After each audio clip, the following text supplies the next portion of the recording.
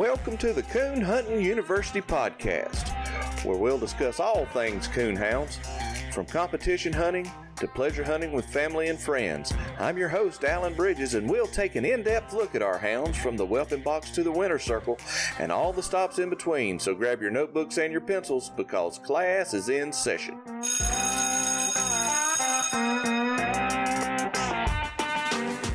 Coon Hunting University is brought to you by Superior Hunting Lights. Superior, step up to the max.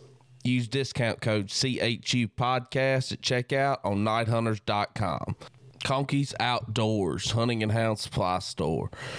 We stand behind Conkey's and is the only hunting supply store that we personally recommend here at Coon Hunting University. You can find out more at conkeys.outdoors.com or find them on Facebook, Conkey's Outdoors, and give them a like.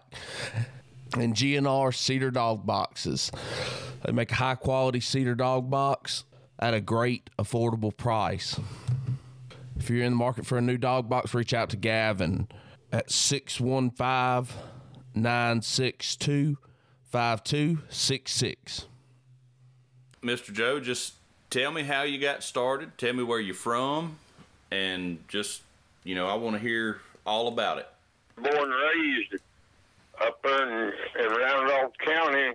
My great-granddad come in from Wales, come into Pennsylvania, way back there, and then my granddad. I didn't never know my great-granddad, but bought a bunch of land up and around that Mississippi River there, and we was born and raised there. We had hounds. We always had hounds, all kinds. We had beagles, bird dogs, there's a lot of pheasants and quail up in there then. And we even had a fox dog or two. And but tree dogs were the main dogs. They was cur dogs mostly, and mixed with. We had one full-blooded black and tan when I was 7, 8 years old. But most of them was cur dogs and all till I got up. When I got up to about 14, 15, I started going with no boy to them hunts. Then they had 3-hour hunts, and they had great dog casts. There was more great dogs than was registered dogs. But I remember when I got my first registered dog, it was a blue tick. And that's after I left home, got married and left home. And I bought it off of Warren Hasser. That was in, now I had hounds. I had great dogs, saddleback black and tan, and a English female. Wasn't no registered blue ticks around there then. That was in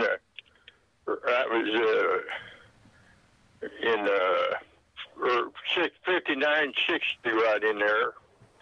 But anyway, a guy down out there in Oklahoma named Charles Alexander, he had Alexander's bow, but he bought serum dogs all over the country. He bought beagles for them organizations that took in dogs and practiced, all kinds of serums and stuff on them. But anyway, I met him up Kenton High. That was Eddie Ross. Now there, he owned, that'd get me off my story, but he owned, he had a famous blue dog, Eddie Ross. It was called Diamond G. No, it wasn't Diamond Jim, but anyway, he had one of the foundation hounds. But anyway, he run the Kenton National Field Trial and the trimming races up there in Kenton, Ohio.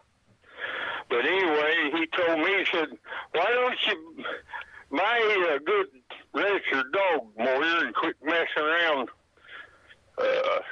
with these great dogs and stuff. And he said that Warren Hassler out there in Smoky River Kennels, he's got a little pups that coming now, that Smoky River Rambler. And see, he come from right here to Old Bill Usman's. But at the time, I didn't know it. But anyway, he told me how how to get a hold of him, where to get his phone number, or whatever. And I did. And I got now this was up in mid-60s on up in there. I'd been hunting in the hunts then. And I had a registered Walker dog, and I had an English blue dog. They wasn't no count. It's tree dogs, about all they was. But anyhow, I sent and got to Warren Hassler, and I bought a dog off of Smoky River Blue Rambler. That was in the late 60s. And that was my first good registered dog. And he was a blue dog, and that's what put me on the blue ticks. That dog, I took him off my dad's on the river and left him over there, and he run roots. And up towards the fall, I went over there one day or one Saturday, meeting the kids, and he had that dog tied up with a new collar and a new chain on him. He's about 9 months old. I said, "What did you tie him up for, Dad?" He said, "Hell, he lays out all night treed somewhere." He said, "Son, you need to keep him tied up. He'll tree out. He won't be worth a nickel." So I took him home with me and started hunting him. And he was a natural. You know, he was just natural. He was just a natural dog. And there's a couple boys worked in that plant with me. One of them worked for Russ Bellers, you know, the Walker dog man. Yes, sir. Anyway, it was late fall, and they said, "Well, we'll be over tonight and go around." And he had one of Warren Hassler, not Warren Hassler, but Russ Bellers' I think then it was Pac-Man or one of them dogs. He had him, and the guy with him had a dog bred the same way. They were Walker dog, hard-nosed Walker dog people. Now, Gina Reagan's dog, he belonged to he belonged to Russ Beller, the Walker dog man. We'll hunt, you know, a time or two. That Pac-Man was one of them. But anyway, and that's when he picked corn. And it didn't shell it. It would chuck the husk off the ear, and then it'd go back and dump it in a wagon, pull them behind. It made a lot of noise, but we drove back in there. It was on my uncle's place, and turned them 3 dogs. And like I said, that dog's name was Stub. Milk truck come in, run over his tail when he's a little pup. And my dad cut it off, and I named him Stub. But we sent them off in there, and here come that guy. He was picking corn after night. And them corn pickers made so much noise and stuff you just couldn't. But when that picker got far enough away, we heard a dog treed off in through there, about a half a quarter. I said, "Is that you boys' dog?" And he said, "No." I said, "Don't you know your own dog?" I said, "Ain't our dog, Stubby, your dog." So we walked in there, we turned a lantern. We walked in there, and there was old Stubbs bellied up treed. And we shined the light up there and got squalling around and seen the coon Walker dogs wasn't there. And so I come up there and shook him off, and he give a dog a. We didn't have any gun with us, but he gave that young dog off a fight, and I got him hold of him, got him back. I didn't want him to get whipped out, and we let him coon run off, and I put him on him. He run him in a groundhog hole, but that's when I knowed I had some. And before the night was over, he got it by himself again. They got treed and had a coon. Of course, we had a lot of coon in them days up there. And this was in Indiana? Yeah, this was up there in Randolph County, Indiana, where I was born and raised. And that's what got me in the blue dog business. And another thing, there's coon club up there. It was Union. Let's see now what. It was right in close there around Oak County, down around Lee in Indiana. That's about halfway to Richmond, where all the Mokes is. I can't think the name of the club, but anyway, them boys right there, they take young guys and teach them how to hunt in the hunts, how to competition hunt, how to do it, and they taught you. And I was older, but I got in on that. I thought I knew everything, but I didn't know the rules or anything. But they done it right. But I started hunting down there in the hunts, and that's what got me started right there on blue dogs. Now you take old Smoky River Brambler. Bill, everybody in the country thinks the Richmonds raised him and all.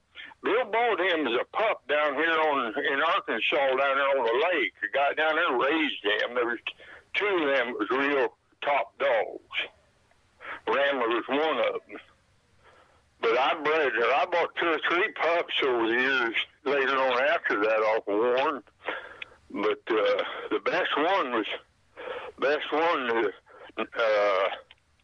of course, that was my first real good dog.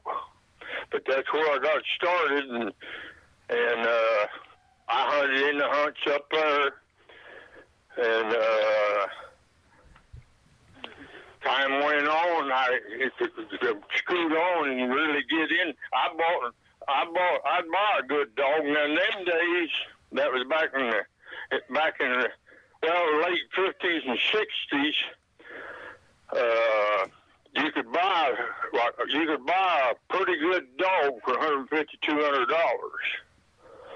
and I'd buy one once in a while, and then somebody would want to buy it and need the money, or something, I'd sell it. But I really didn't get into the hardcore. I mean, getting into breeding and owning some good dogs, and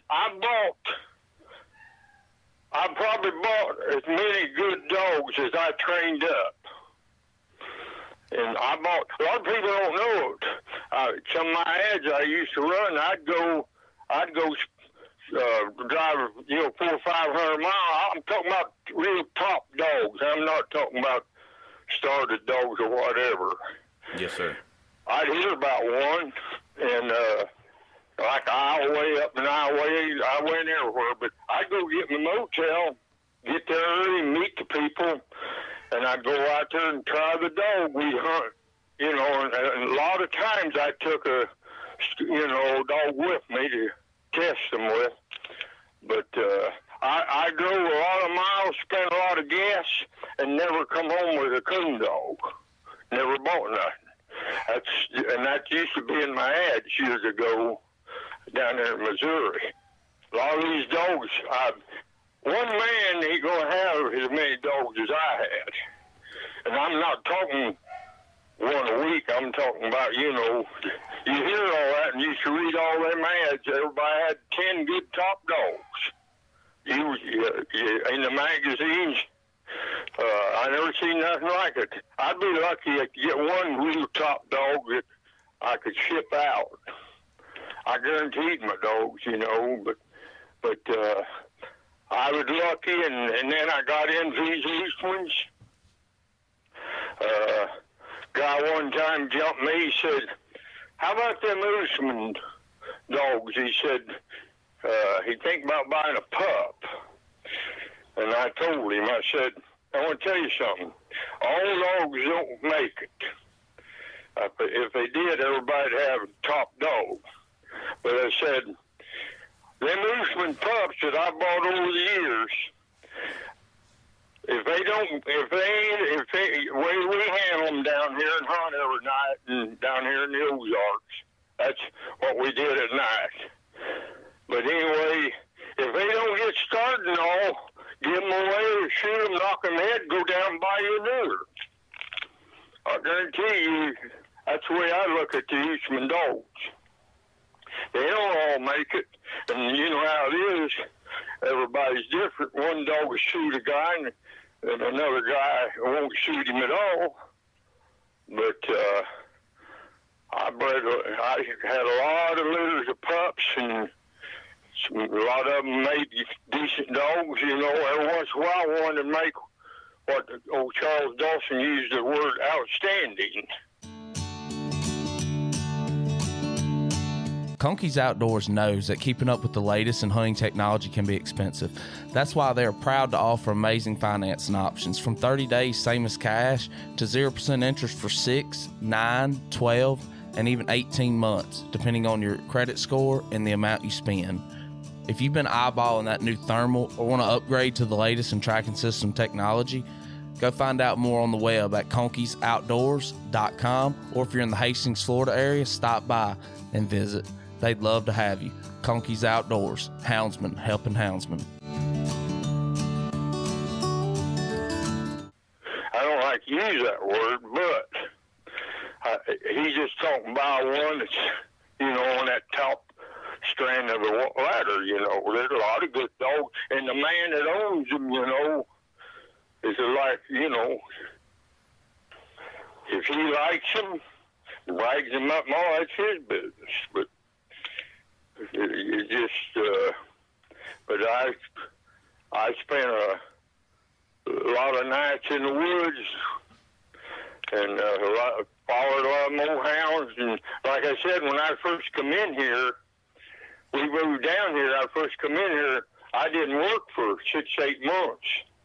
I just, I sold out up home there, sold out and sold the farm and everything, had some money, and I come down here and I got to buying these dogs, these tree dogs right in this area back there in 80, 81, you know, until they found out what was going on. These people ain't dumb down here, but I'd buy a lot of them dogs, you know, for $500,000. Somebody else liked them better, you know, and sell them, make a little money on them. Well, when they find out you're making money on them, they just start raising the price, you know. Yes, sir. So, but anyhow, my last good dog started right out of here that I ever owned. She's 13 years old. I call her Moyer's Blue Bonnie. Bart's got I sent a dog down there. Bart's got a dog off of him now. He's going to be loose here, but he's got a guy on him hunting him.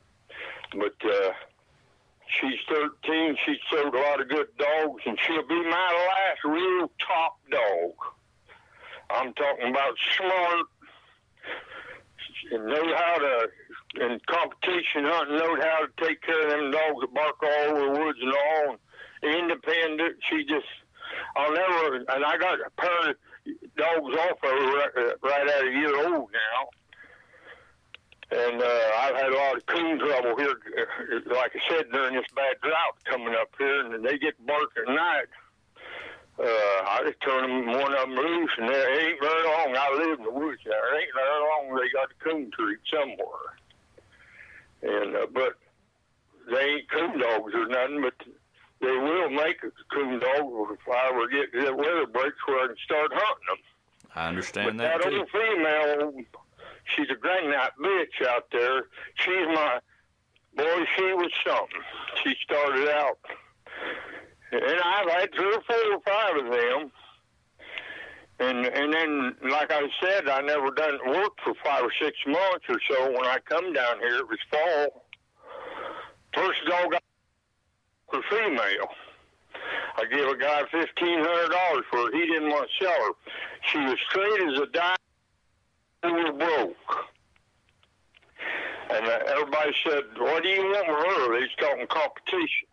I said, I'm training dogs and start dogs.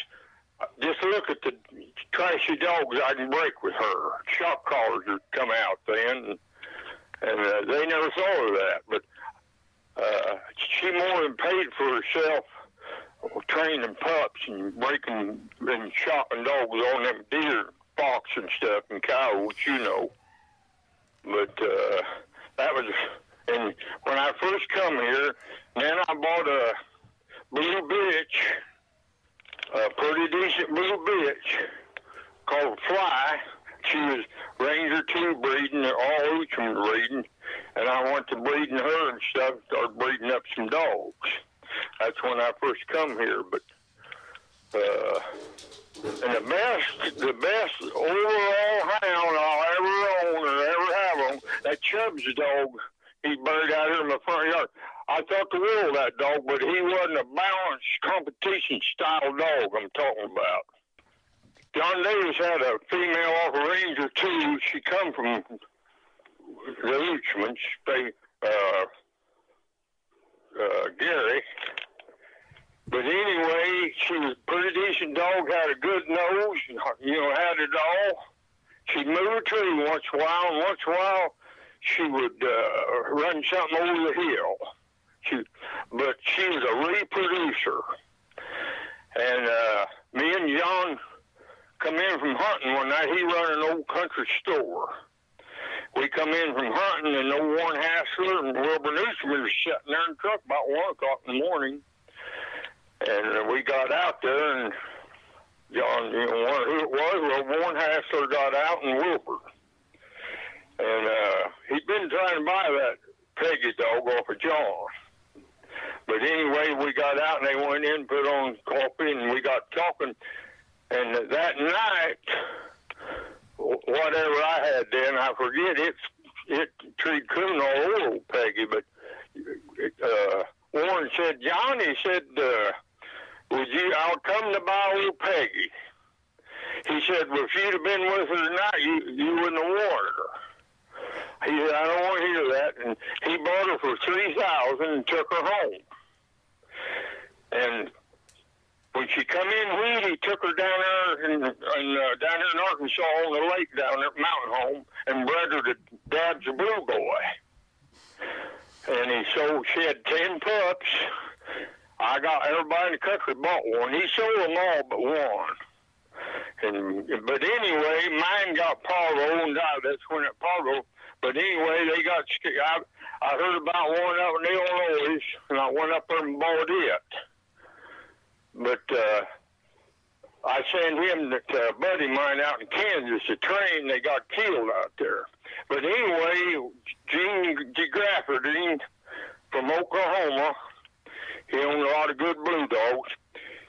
I was up here in northern Missouri at a coon hunt, and the next morning I was sitting there eating breakfast, and I was talking to this boy. I said, how'd you do last night? He said, got beat by a 12-month-old blue tick pup. Yeah. I said, what was it? He said, Warren Hassler. Drawed him, well, rung a bell. I said, that's one of them pups. So I got talking to Gene. No, I don't want to sell him. Well, about 5 or 6 months, a guy bought him over at Joplin, Missouri, and for $2,500 and sent him to Kerry Rooks down there in Georgia. So Kerry called here one time. I sold Kerry 2 or 3 good dogs way back there. But anyway, I said, Kerry, what do you got around there? He said, I got a good dog if I could keep him off cows. And it was that dog. I said, what do you want for him? I ain't going to quote money, but big money. I bought that dog and brought him home here, and I broke him. I named him Big Amos. Now, that was the best overall, no-nonsense balanced hound I ever owned. I'm talking competition, see. A Chubb's dog was laying out here, Dual Granite dog laying out here in the grave right out here in my yard under the trees out there. I like that dog overall better than anything. But this Big Amos dog, Bart probably told you about him later on. But anyway, he had a real nose. He could treat a bad layup. And the minute he smelled the vapor of a coon track he'd opened, you had him on the scorecard, and he'd skip around. The dogs get to pushing him a little. He'd skip around on out there. First thing you know, he's over in there somewhere treed by himself. Well, old Charles Dawson heard about him. He called me. Charles kept wanting. For one time, he called, and I had a dog or two, and he said, I want that dog. I said, Charles, I'll price him. If you don't want him, don't hear, hang up and don't hear no more. I priced him $4,000, and he bought him. He took that dog down there, and he crawled out in a blue ribbon hunt. $4,000 hunt, and he won it. First hunt he put him in. Of course, he had $250 entry fee, something like that back then. But anyhow, time went by, and a guy called me down and said, I said, how's old Charles doing? Who Amos? He said, Joe, he got him laid up. He's got heartworms. And I said, what? Yeah, he said, he did nothing. He's laid in the pen. So I called Charles, and I bought him back for $3. And I took him out here, my veterinarian, we doctored him. I didn't get to hunt him for, I think it was 40 days. I had him laid up and everything. He had them. But anyway, I got him going again, and I was down here at Chadwick, down there by Branson, hunting one night, an ACHA World Qualifying hunt, and he was a high-scoring dog. Well, it come out an American Cooner, old picture of him and everything. Bart called me, Bart Nation. Bart said, what is that dog? I sold Bart 2 real top dogs, that Bud Light dog and another different blue dog. Eastman bred blue dog. And I said, well, he said, how does he compare to them two that bought off of you? I said, you get in one of them swamps down there and the dogs start bogged down, tapping trees, Big Amos will have that thing out there before you know it. I said, yeah.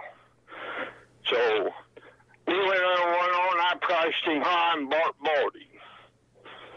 I shipped him out of there. I shipped air freight out of Memphis, Tennessee. That's a 3-hour drive south, and then I shipped north out of Springfield here. That's north 110 miles. But anyway, I said, I'll ship that dog to you, Bart. Well, I priced him high. I said, I'll ship that dog to you. What I say is, you don't want a dime of it, you don't pay me, you're happy. And I done it, and it wasn't about 2 weeks. He said, oh boy, Joe, he said your money's in the mail. But he said, I want to ask you something. This light dog I got off of you, the boy ain't liking him all right. He was over broke. The dog run off game there once while he'd come into the light. Let you know he didn't like and go on. He didn't like that. He said, would you take him back? I said, yeah. So I took him in. In the meantime, the guy from North Carolina, Gary Carter from North Carolina, called me looking for a dog. And he said, I want a top coon dog. I said, I got one down there in Calhoun, Georgia. I'd be closer to you. And you know, I priced him and everything. So he sent somebody down there, and for about 2 or 3 weeks, he called me and sent me my money.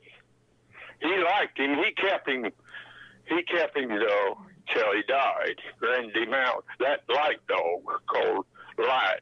But anyhow, Bart kept Big Amos. I guess he kept him till he died. But that dog right there was you pull up and get your dogs out at a hunt.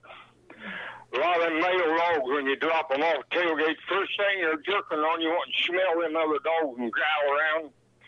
Old Amos would step out on that tailgate and throw his head in there and start analyzing, snuffing the air. He better not smell a coon somewhere, because them dogs would be in trouble unless they smelled it too, you know. But that's just the way he was. He was all no nonsense, and boy, I could tell a lot of good hunting stories on that old boy. But I had a lot of, like I say, I got 2 or 3 Grand National birds here around here that I've had, and some of them I didn't make, but 2 of them I did. But that Amos dog was, he was something else. Now some of them other dogs I had little bits of called Purdy.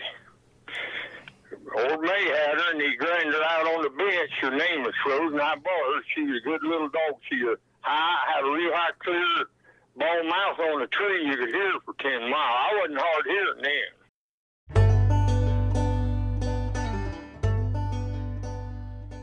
Are you in the market for a new dog box and just don't know which one to get? That's where I encourage you to go check out GNR Cedar Dog Boxes, especially if you're wanting something different. GNR Cedar Dog Box was established in 2016 when two avid hunters wanted a dog box that was affordable and great looking at that. They provide a high-quality, handmade, lightweight box to the customers. They take pride in the fact that their boxes are fully cedar, which will last a lifetime in all types of weather conditions. Cedar also ensures your hounds stay a little warmer in the winter and cooler in the summer. You can find out more about GNR Cedar Dog Boxes on Facebook. Find them at GNR Cedar Dog Boxes or give them a call at 615-962-5266. They're located in Lawrenceburg, Tennessee, USA. But anyway, I was down, here's how I got acquainted with Bart. I was down in them hills, or down in Indiana there somewhere, hunting, in a big hunt, blue tick deal, and I drove one of Bart's dogs. No, I got to back up. There's a better story behind that. This was, we went to Orangeburg to the Grand American down there, Orangeburg, South Carolina, to the Grand American. And our cast went 94 miles down towards the Myrtle Beach area. I've hunted there. And there's where we drawed out at. But anyway, I drawed one of Bart's handlers, had a dog in the cast. But anyway, a lot happened in that hunt. Old Purdy got by herself. And the old boy, is a night champion cast. The old boy minus me up for moving. And I said, well, she ain't moved.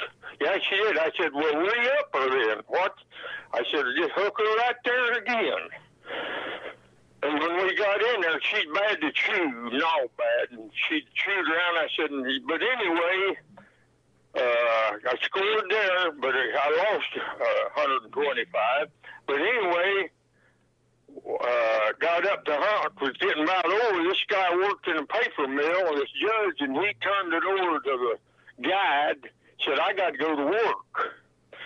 Well, we was down in there in them swamps, and old Purdy got by herself, and water was up in there, and this they all left me there. So what I want to tell you, and they said we'll be back with a boat.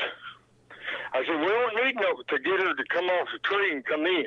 She's about a quarter mile back in the backwaters of I think it was Myrtle Beach down in there somewhere. You were probably in the PD River Basin.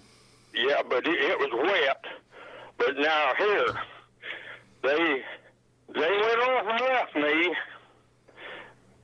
sitting there. And I rode out there with somebody else. My rig was up there. It was called Hellhole Coon Club. It's the name of the club. We went from Orangeburg to there, drove out there, and went hunting. We went on downhill towards that big reserve down there towards the ocean. But anyway, I sat through one of the awfulest storms I've ever sat through. I've been around this country and out of it a lot. Under these trees and nobody but me there. Old Purdy stayed in there. You just hear her once in a while. Well, at daybreak, here come an old boy, come in there and real apologetic and said, boy, they called me, Joe. They forgot about you. Or Mister, he didn't know who it was. And he said, where's your dog? I said, she's still back in there. And I said, she'll bow out if she's done treed out. And I kept calling. She'd shut up, but she wouldn't come out of it. I thought maybe she's waterlogged or something back in there. I don't know. But anyway, he said, well, what do you want to do? I said, if you got a .22 rifle, you shoot in there, she'll come out there. He said, I'll be back. He comes back, he's got a little old 8-foot pram, flat-bottom boat, got a coon in a cage, and a black and tan hound. And I said, shoot that gun in there. He shot in there 3 or 4 times, nothing. She went treeing more. Well, he got that coon out, got that dog a tree, and then he went to shooting, and she come out of there. So he hauled me back up at that coon club, and then my truck was there, and then I had to go from there 94 mile up to Warrensburg. But that was one of the toughest, I call it, worst hunt I was in, but that happened to me down there at Orangeburg that year. But anyway, I got 7th with her.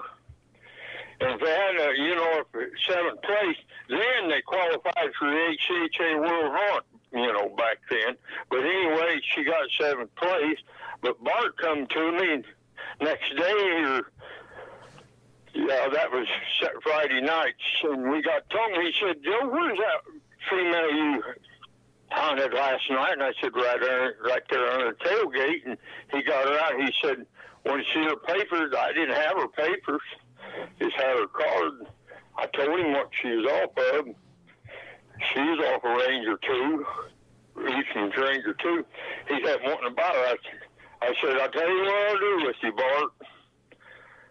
I'll sell you her. He had Davis's blue Scooter. I sold Scooter to Kerry Rooks, and Kerry Rooks sold him to Bart. He died for Bart. He had him. He got something wrong with him, died. But I said, I want a pair of pups, choice pups, out of her and old Scooter. He said, well, that's just what we'll do. We shook hands, and he paid me and took her home. And with him when he went home. But anyway, when them pups was born, they got about 8 weeks old. Bart called me right here on the phone, and he said, Joe, these pups is 8 weeks old. I got the puppy papers, and they've had all the shots, and I want you to come and get your pair. I got them all sold, but yours and mine. So me and the old boy jumped in the pickup, and we headed for Bart Nations, and we went in there, picked them 2 pups up, talked around there just a little bit, and come home. And one of them pups was Section Jimmy. Mm-hmm. A lot of guys heard about the Section Jimmy dog. Rodney Rose had him out there, but that was one of them. The female, I sold her later on, but anyway, I had old Section Jimmy. A lot of guys don't know it, but he's a pretty good dog. He's a real reproducer at Section Jimmy. He killed better dogs than he was. That's a stud dog when they do that. And he was a pretty good dog. But right there, now, they a Scooter dog, and Howard Ford's old Harper River Joe dog, they was Little Neck Brothers. I bought them off old Bill Roosman down there. And I went down and brought them home, and John Davis was a hunting buddy. Well, later on, he wanted Scooter. And I let him have him, and he made him night champion, and later on, I bought him off of him and had him a while. He was a real hound. I sold him to Kerry Rooks down there, and Kerry later on sold him to Bart. But, I just go on and on. But them was some of the better dogs that people knew about. There was several good dogs right here. My old Chubby's dog sold several good dogs in the country. A lot of them was just old coon hunters in competition hunting, and you didn't get a lot of recognition from the public. But I could just go on and on. But then that Harper River Joe dog, I sold him to Charles Dawson.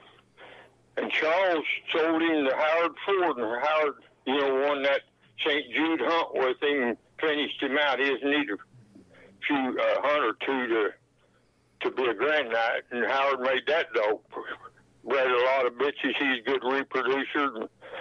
And Scooter, like I said, was his little mate brother. He threw a lot of good pups for Bart and Kerry Rooks when they had him down there. Yes, sir. But, I've hunted with sons and daughters of both of them, and they were real reproducers. Yeah, they. Now up here, you come back up there to get over in Alabama. I can't think of some of them guys now. There's a preacher there. Of course, Charles Dawson. I sold Charles 3 or 4 good top dogs. Told you about that one right there, that Big Amos dog, and I got him back because he got them heartworm. The Terry Tibbs who lives down there, a preacher down there, and good guy. He ain't one of them preachers that's got one hand on the Bible and the other in your hip pocket. That's no saying. He's a good old boy. But I sold him 3 or 4 pups off this bitch I got out here. But I sold, and I bought a dog or 2 off them boys down there. And I bought a good dog off Charles Dawson once. I called him. He's a Howell County. This is Howell County where I named him Howell. He young dog when I got him, running treeing, and I called him Howell County Arky. He made a real top dog. Billy Hubbard up there in Ohio, mid whatever we call them blue ticks up there in Ohio. I sold Billy Hubbard 3 or 4 good dogs, pretty good dogs. But I'm trying to think where else I sold. Now that Billy Hubbard right there, he's a good friend of mine. He'd be a good one to interview. Yes, sir. Did you ever know Billy Hubbard? I did not. Near the Ohio kennels, blue tick kennels. Okay. I sold him 3 or 4. I sold him that there dog I bought off of Charles called Arky. Mm-hmm. He was a good dog. Trying to think some dogs that went out of this country and made the news, around, but I sold a lot of them. I sold just coon hunters, Yes, sir. Right there, I bought Albert Tree off of Gary Eastman, and I bought a female out of Kansas. I got down to where my dogs was slick treeing and they just wasn't shooting me. And I spent some money and bought Albert Tree off of Gary Eastman. I bought a dog called Dual Granite Bitch off of Nine, Kansas, and I crossed them out and then that put me back on top again. That's just a 13-year-old bitch I got laying out there down there by the barn and shade. That's where she come from. And a lot of them pups went down there where I'm telling you, down there in Alabama, down there around Tuscaloosa. And Rick Jordan, I don't know if you ever heard of Rick Jordan or not. He had a dog, owned half innocent, a dog called Logan off the Gary Eastman's dogs. And one of them pups off of that good cross there, they bred her to that Logan dog, and that's what this here 13-year-old dog of mine laying out here, like I say, my last top of the notch coon dog. I had a lot of dogs that everybody liked, but they wasn't.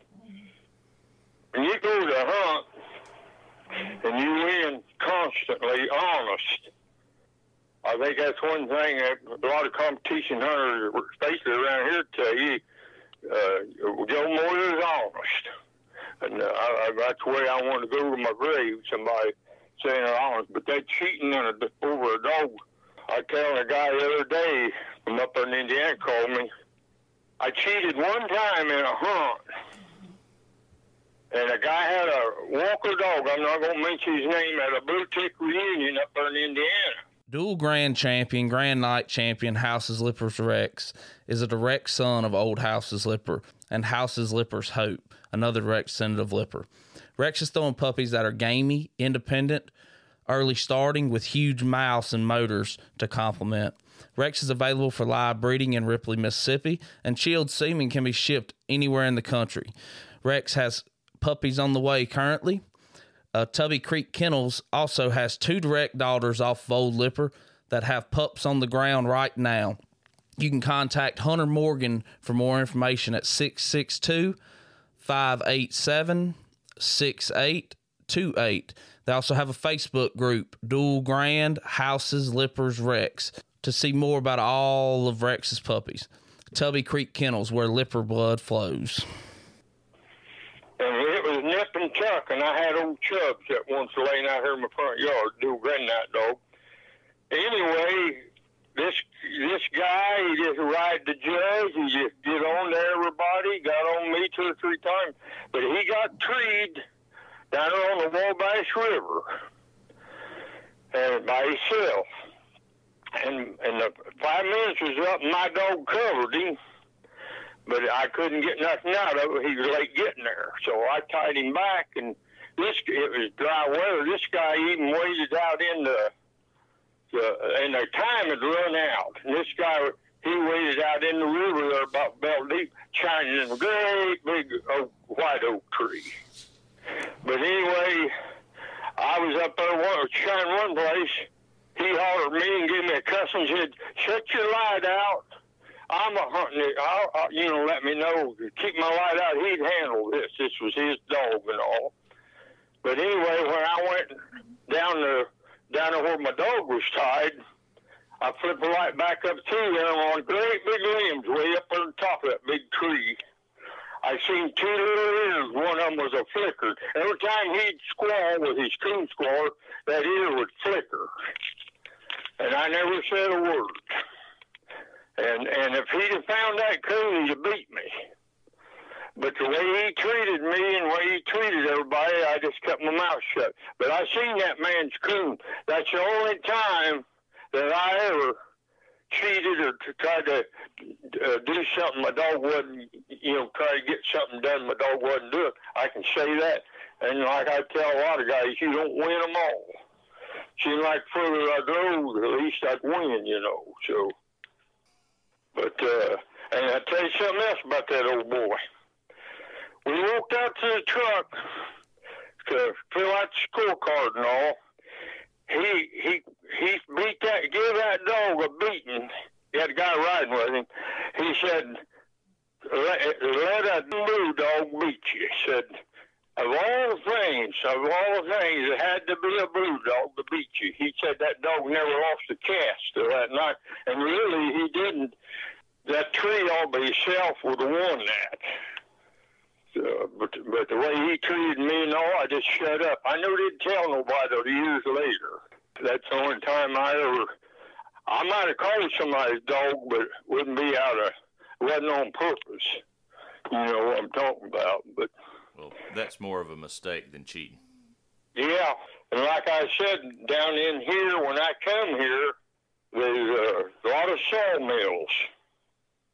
Them open sawmills, not the big fancy ones like they had up there in Indiana, where they're inside of buildings and all. This wide open, well, real bad cold weather, they didn't work. And them guys all coon hunted, and hides was high then, everybody hunted. And boy, I jumped in here, and the Mark Twain National Forest is 6 miles over here. That's 32,000 acres. Starts up there in Oklahoma and comes down through the way down below Springfield, Missouri, 100 some miles there. That's the Mark Twain National Forest. I'm right here at the edge of it. 32,000 acres, and it's got a lot of good roads all through it. I never hunted all that much because my dogs all hunted wide, but they was coon in there, everything in there. And then over here towards the Arkansas line, that's 16 mile, there's a lot of government, and it's all kept up and road. I hunt over quite a bit.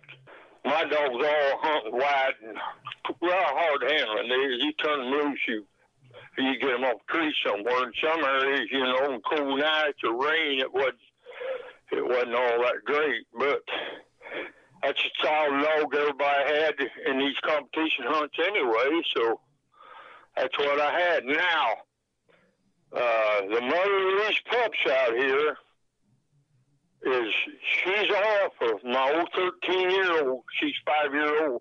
She's off of my old 13-year-old bitch there. Her daddy is off of, the male to her is off of that running Bullet 2 dog up here. This Hollis up here and Docker up here on the river owned. And he wasn't a real good looking dog or not, but he's a real dog. He's off of Vanion's running Bullet. And his name is Bullet 2. And that's what her daddy's off of. Running Bullet 2 dog. He's a black and white dog, a little rough haired. He's not a real good looking dog. He shows some bird dog or something. But anyway, he's a real hound, a real reproducer. That I bred, and these pups is double bred my old 13-year-old. They're both double bred Bonnie out there, and then they're off of this. But this is what I'm going to tell you about this bitch. She handles, and I never done much competition hunting with her because she's so independent. You get somewhere where there ain't no coon, they got them all killed off. She wouldn't cover dogs. She wouldn't go to a dog. But she's a good handler dog, and she's a top rig dog out of the back. Now, a lot of you guys don't hunt that way, but we do down here. That's where I get my pups started, and that's where I'm starting these 2 young dogs with. She's like a coon out of the back, you know. Who was it? Oh, Bart Nation. I sold him a dog one time. And I said, he's a top rig dog. What are you talking about? I said, he'll bark 50 mile an hour going down the road out of a dog box. It'll be a coon.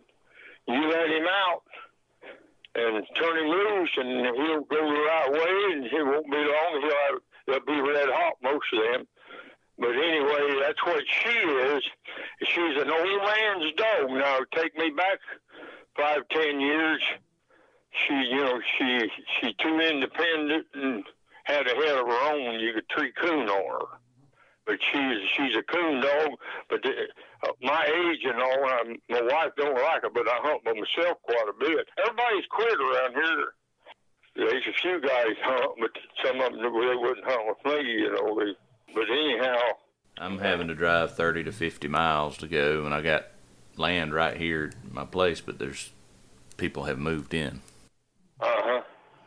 There's another thing. When I come in here, you can hunt anywhere. And you drive up through past somebody's house, and the old boy be out there standing on the porch. You see him smoking a cigarette or something, wave at you. They come out and listen to the coon race and all. But now, the land, well, when I come in here, land was cheap. You could buy an old rough 80 acres, $300 an acre, you know, just bare ground and all. But now it's starting to pick up, and cattle's got high. That's all we got down here. There's no row crops down here. Too rough, rocky, too rough of ground and clay ground. But we got a lot of pasture. We got a lot of cattle. But a lot of them people, and the land down here now run you back around around 2,000 an acre.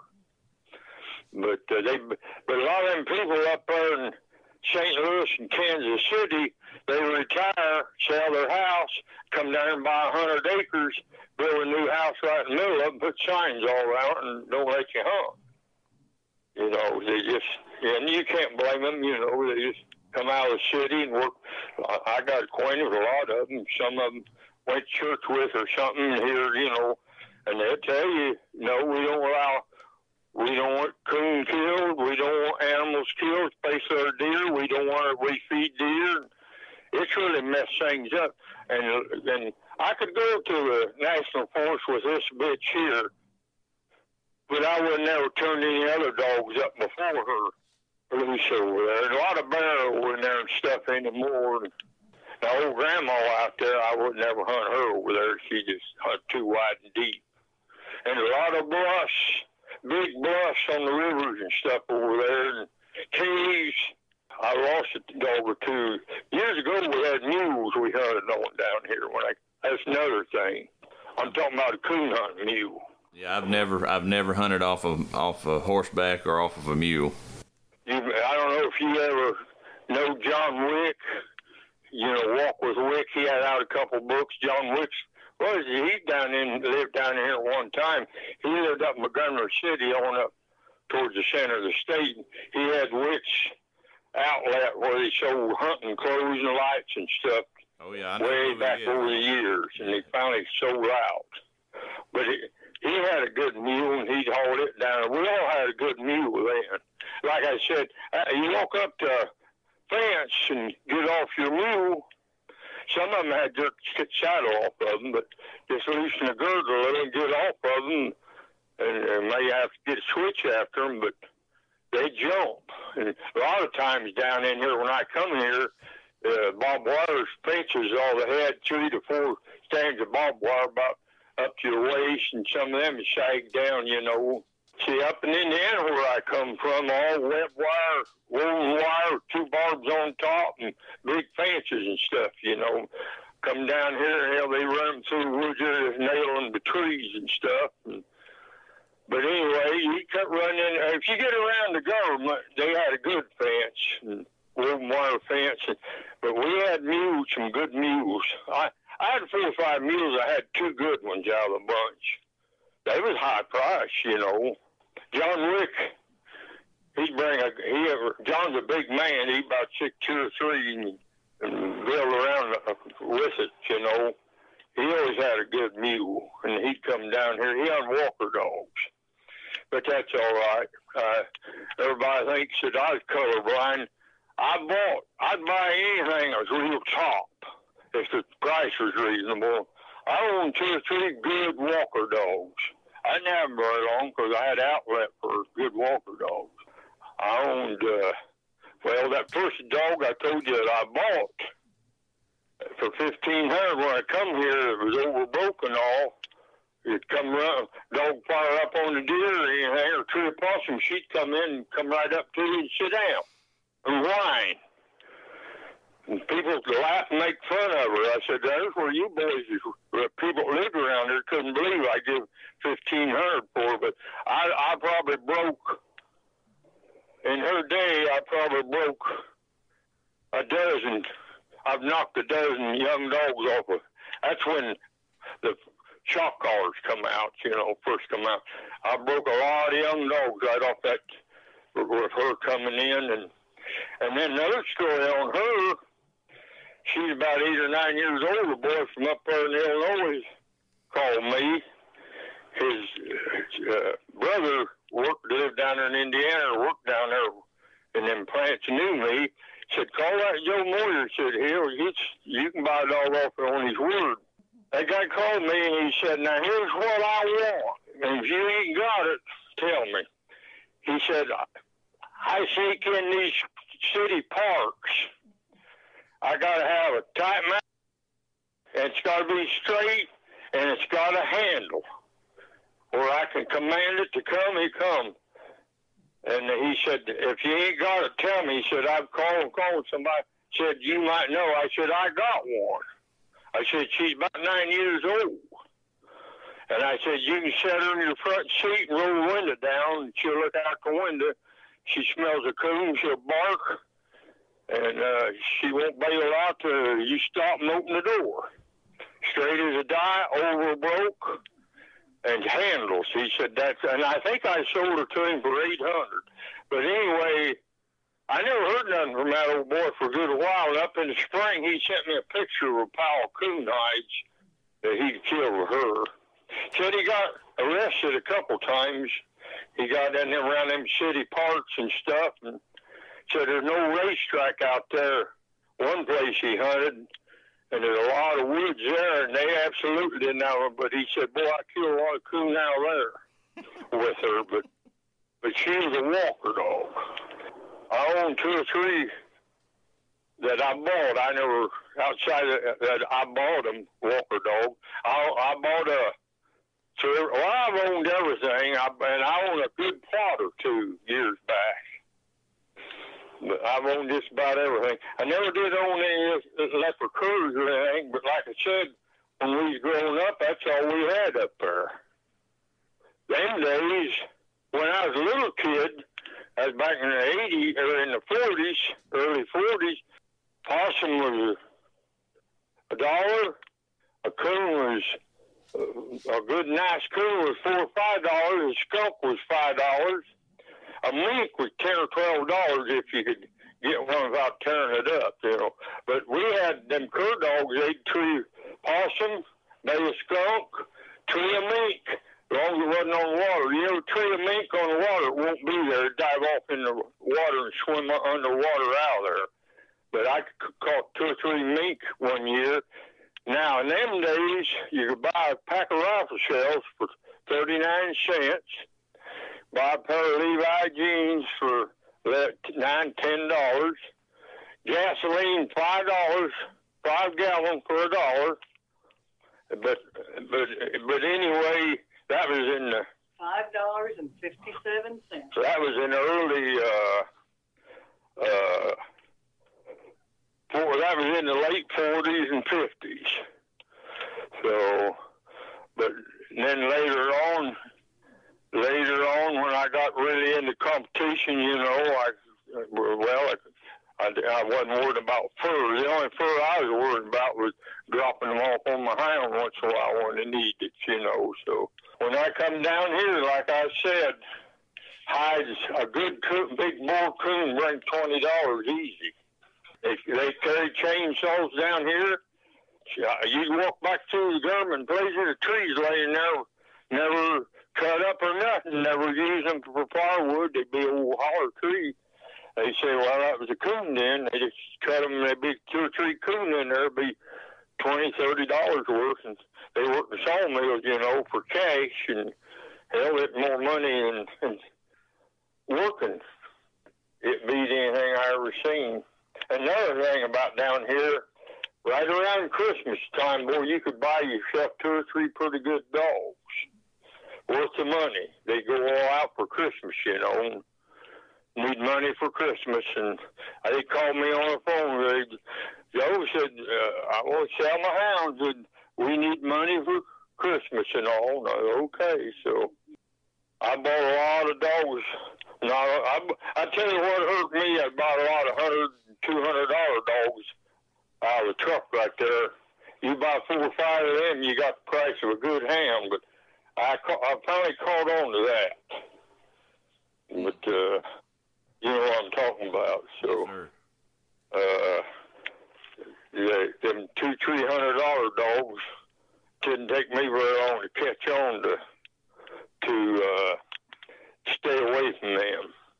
But on the other hand, I bought some pretty nice hounds around this country over the years. So I'd buy, I buy, you know, $500,000. They just need to tune up. And I'd pack my dinner bucket, my wife would, and a pot of coffee, and we went to the woods. I come in when the birds was singing in the morning, and carried a rifle. And about a week or 10 days of that, I knew what I had. I knew they'd stand trial, and I'd ship them somewhere. So that's right. Well, there's one dog I got to ask you about. You sold that dog to my buddy Steve Fussell, and that's the Moody Creek Blue JJ dog. Yeah. Well, JJ. Now, I never raised him. James McCormick owned Moody Creek Jammer. Did you ever hear of that dog? Yes, sir. Yeah, I was Chev's bred dog. James McCormick, good friend of mine, good guy. He was a young guy, and a lot younger than me. He was master of hounds at our club out here. But anyway, JJ was a sharp competition dog. On an old bad night and stuff wasn't stirring, after a while he'd ball out in there. Just ball out 2 or 3 times, and I'd strike him. Or wouldn't be further along, he'd tree up somewhere, see.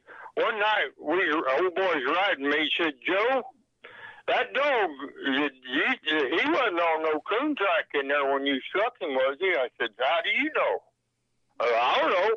He opened, he balled out, and I struck him on his second strike, you know, and third strike, he's all strike himself. But anyway, that old boy, but he would do that. Boy, he was, I don't know why, but he just balled out in there. Me and Steve was talking about that one time. He said, I don't know either, but anyway, I sold him Steve. And that Albert III dog I sold Charles. Charles sold him to Kerry Wilkes, and Kerry sold him to Steve Puzzle. Mm-hmm. Did you ever hunt with him? I never did. I'm going to tell you, I hunted that dog when he was 12, 13 months old, just getting started good when Gary had him. Well, Gary had him. But anyway, yeah, I bought him off of Gary. Yeah, I sold him, and Kerry sold him to Steve. Very good looking dog. One night we was in a bad drought down in Arkansas then. See, in Arkansas, you kill year round, carry a rifle. Mm-hmm. So I owned out-of-state license. I hunted a lot down in there. And I didn't want to kill my coon up here, you know, with my honey holes where I win hunts with, you know. I hunted down there with Gary Uchman and Lonnie Neal, an old coon hunter down there. One night, when Albert III was about 12, 13 months old, he'd been hunting for about 4 months. I'd hunt. But we got in that drought. I don't know what I had, and there's another, I don't know what Lonnie Neal had. We both had pretty good dogs. They had a lot of trouble tapping trees, slick trees, and that Albert III dog, he opened around, he's tight. A little bit we heard him baying up towards the truck. There's a hay field, they'd made the hay on it, and it's real clean. And then we heard a coon squalling. A little bit, he come back down there and got back in there. We got treed, and we wasn't treed 2 minutes. He got right back down there and covered them. But when we walked up there at the truck, now Gary and Lonnie didn't hear the coon squall, and or they didn't think it had anything to do with old Albert III. But anyway, we got up over the truck, and there was a coon laying over, a young coon laying over dead in that hay field, still alive, blood bubbles coming out of his nose and everything. And he said, well, Joe, you was right. I said, I know I heard. I said, I heard him open bay a couple times up there. And that was old Albert III. And and if you used him, he's a big, good-looking hound. If you had to use him and all and keep him going, if you let him get fat, he'd bawl and chew. He'd bawl more on the tree, slobber mouth, and he would chew some. But that Albert III was a good hound. So, and Steve said he was a real reproducer. You know, JJ was a good reproducer. Oh, I had a couple of good ones off of him. He was, and he had a brother later on out of the next litter JJ did called Saddleback Bill or something like that. He was a saddleback dog. Of course, JJ was too. But anyway, I bought him off his transmission went out of his truck, and he had to borrow a truck to go to work, and he needed $800-900 to get his transmission fixed. So I bought that dog. I forget where I had him where I shipped him out somewhere. But them was good dogs. Yes, sir. See, that was Jammer and. Hey, y'all, this is Tyler, your host of Coon Hunting University. I'm here to talk to you about Extreme Dog Fuel. Whether you're looking for a 30-20, 24-20, 26-18, or a 2212. They have any type of food that us coon hunters need. I'd like to issue a thank you to them for making Coon Hunting University podcast possible. So go to extremedogfuel.com and find a retailer near you and give them a try. I love it. I've been blown away. I swapped to the 3020 and I honestly hadn't looked back. I mean, I love it. I really do. And I encourage everyone to go over there to extremedogfuel.com. Check them out. Find a retailer near you. Read all about it. You'll see why I swapped to Extreme Dog Fuel. I believe he was off Moody Creek Jammer. He was. Yeah, so Bull Jammer's a good. I remember one time him and Jim McCormick and another boy, they worked for a veterinary over there.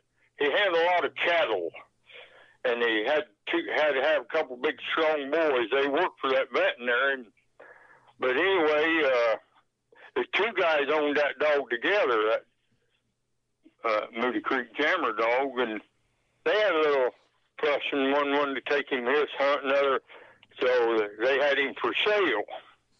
And I had him high, back then, $2,000-$3,000. And I hunted with a guy where a guy had an English dog called Chuck Ferguson. And Chuck, I said, I'm going to buy that dog. I forget his real high price. And Chuck said, Joe, they hunt every night, and they kill that dog everything he trees. Said, you got too many dogs, it's none of my business. But said, leave him over there. Said, let him squabble more and just stay out of it. He was younger than me, but I took his advice. They kept him over there. They kept a Jammer dog. I never did get him after that. But I bred, thinking about them dogs, they had a dog that I bred up. I bred old Chubbs to his daughter. Now, that plot man up there in Illinois owned Pioneer Kennels up there, owned Pioneer Drum and all them real powerful plot dogs. He told me one time, I was talking to him, boy, he's a good old boy. Joe, if you want to hang on to your seed, inbreed once. He said, I always bred a father to a daughter. But anyway you go, mother or son. And whatever you pick out now, if it don't quite suit you, hang on to it. Because it's what he's carrying in his genes. It's what you're wanting to hang on to. He told me that, and it's true. I bred old Chubbs, his own daughter.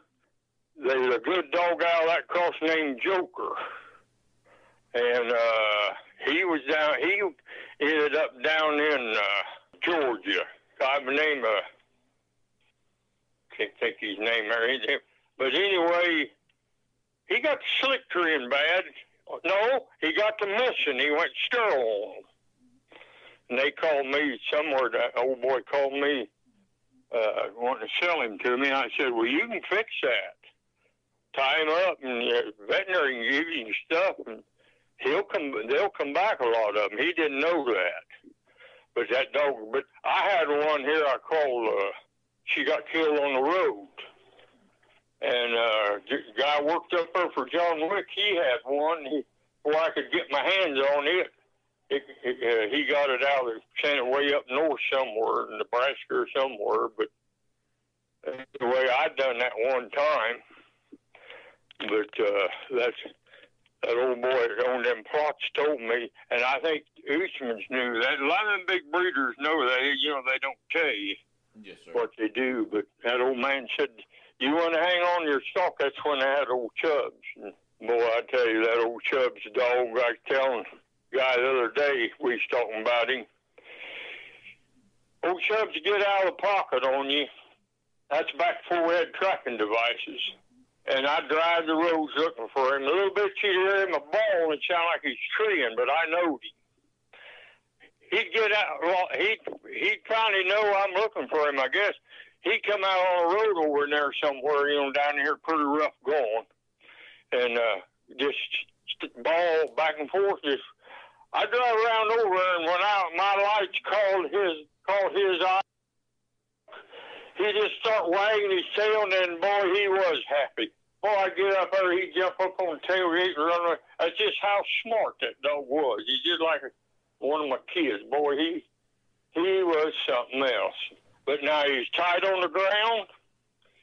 He wouldn't open until he got the track line the right way. I can tell you 100 stories. Tell you one. Wilburn had Old Rebel. That Old Rebel and Sadie Mae, that was a good cross that made out of that Rebel over Wilburn.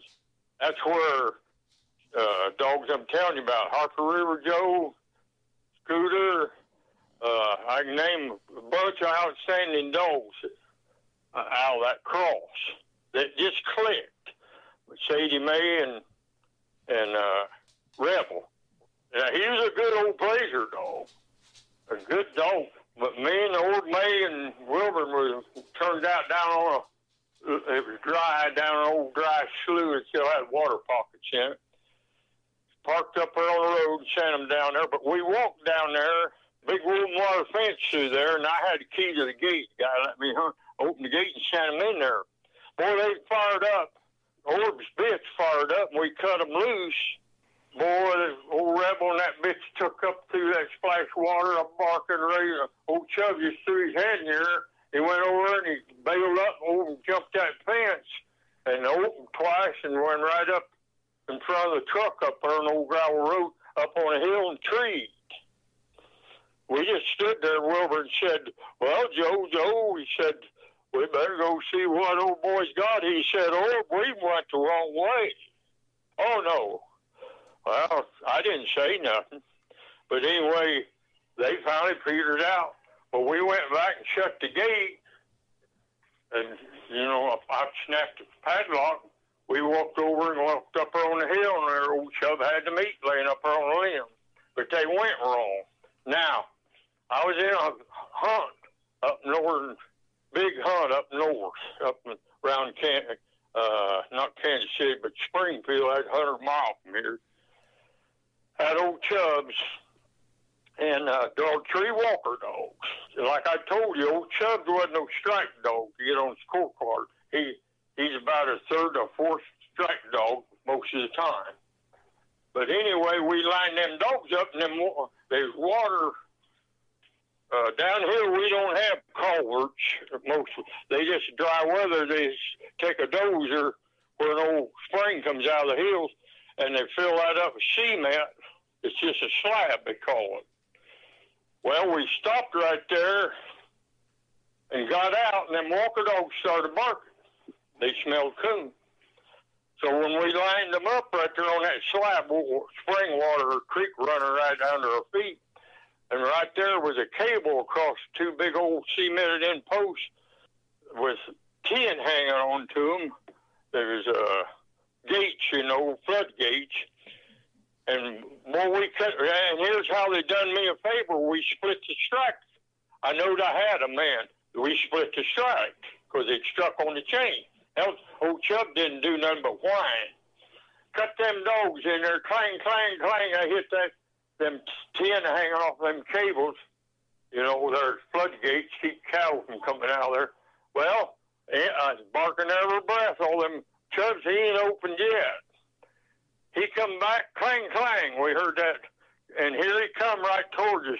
There's no boy had high-powered English dogs up north. He said, uh-oh.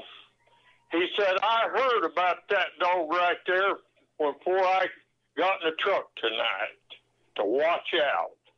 And he bawled about 3 times. That's first he's open. Up, he had that track going right, and on up there on the hill a little bit. Oh, boy, he come down. I can hear that locate. But now that old boy had an English dog. He got in there and covered him before the 5 minutes, come up through there and covered him before the 5 minutes was up. And we went in there, he had a coon. We had to turn back in. Here's the best part of it. And my story on old Chubs, you couldn't turn him, you couldn't make him go wrong on a track. He wasn't open till he had that track straddle of it and had the thing going right away. We turned back in on them walker dogs. He went right in there amongst them, got over, he fell trees over on the hill. Boy, they fell trees right down there where they went in. We went in there and Judge said, Joe, you can go on your dogs. We're right here for these dogs. That's all right. Yeah, he won't go nowhere. I went on in there to him. Of course, you ain't supposed to shine your light or nothing, but I could tell he had a coon. They was slick. And when they come on in there, the judge and one guy come in there. The other guy stayed up there. We looked at the coon. When we got up her truck, that old English guy said, I heard about your dog right up there at the clubhouse. I didn't hardly believe it, but he said, I believe it now. So, but that Chubbs is a real hound. He wasn't a good balance hound. Bart told in one of his books, he was a great hound. He was too clean and honest to be a competition dog. Now, have you ever heard that told before? I have. Yeah, he said he's just too clean and honest to be a competition dog. I made that dog was 12 months old, and we had a hunt over at our club. I had a pair of them. One called Buck, and this here's called Chubbs. Anyway, I went over to that's John Davis again, that old boy that run that old store over, that old country store. It had a stove in the middle of it. He burnt wood, and they sat around there like the old movies and argued and fussed religion and coon dog and politics and fight and cuss and spit on that old stove, and just like the old days. But anyway, we had that club for years. Still got it. It's just moved somewhere else. But anyway, I went stopped in there. Now John still had old Peggy. That's the old bitch that Warren Hassler bought, and that's where that Big Amos dog come off of her. But I said, you ready for that hunt tonight, John? No, he said, she's bleeding in, coming in heat, Joe. I said, well, hunt one of my dogs. Which one? I said, either one you want to hunt, old Chubbs or Buck. He said, I'll hunt old Chubbs.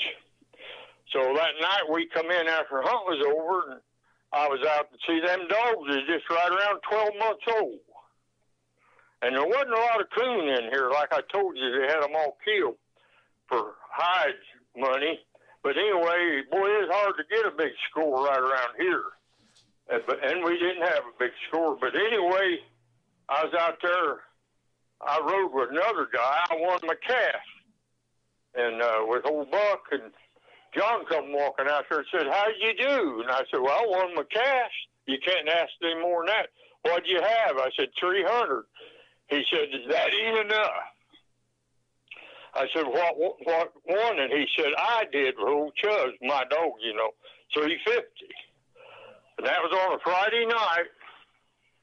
And Saturday night, I hauled him about 52 miles over there where they hold the Aleutian Memorial every year. 52 miles. I hauled old Chubbs over there. And I'd won that, got her first over there, but the Walker dog, he couldn't take fangs or face marking or anything when he was real young. Like she had him off the tree, and I got minused.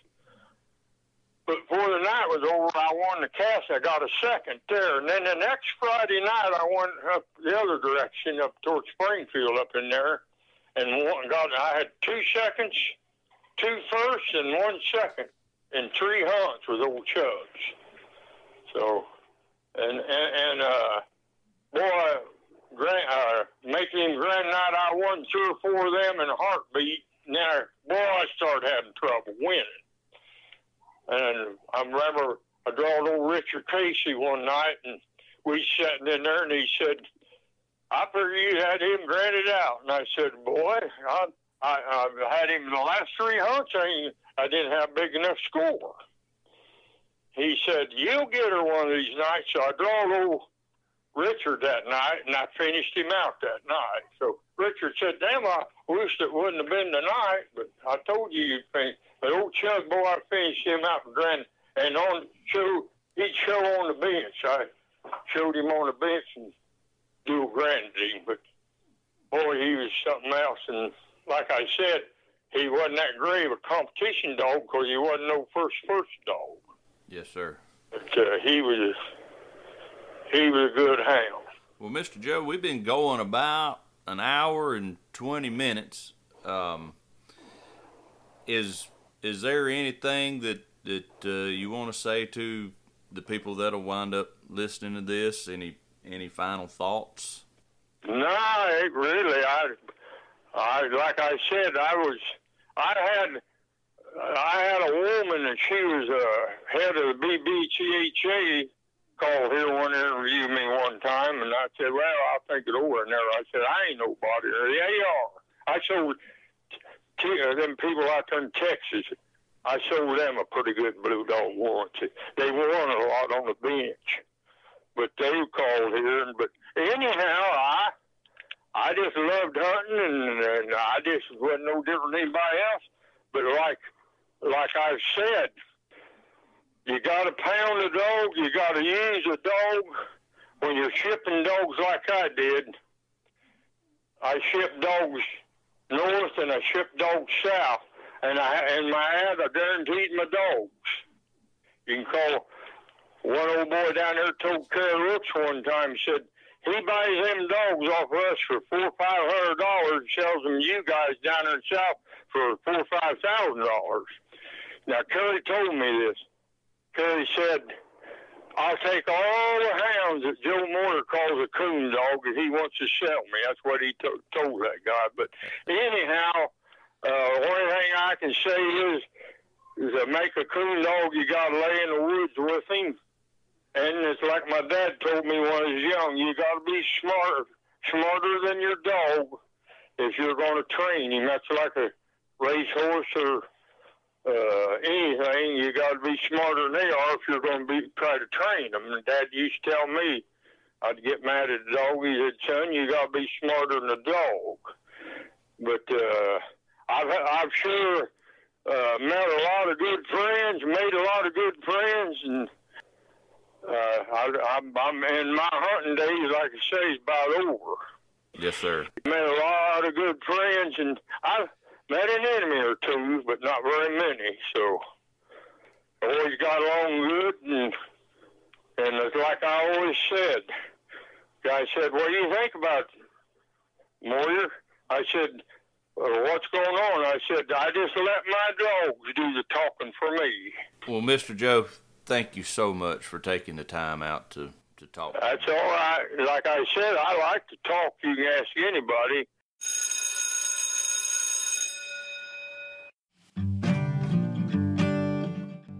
I really hope y'all enjoyed that interview as much as I did.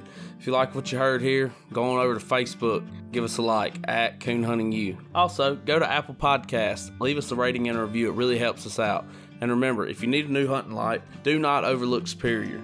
They make an awesome light, best customer service in the business. Man, their walking light and double red is the brightest I've ever seen. Use coupon code CHU podcast at checkout at nighthunters.com. You can find the link in the description box below this. Coon Hunting University is a product of Audio Hound Productions. Until next time, y'all have a wonderful day.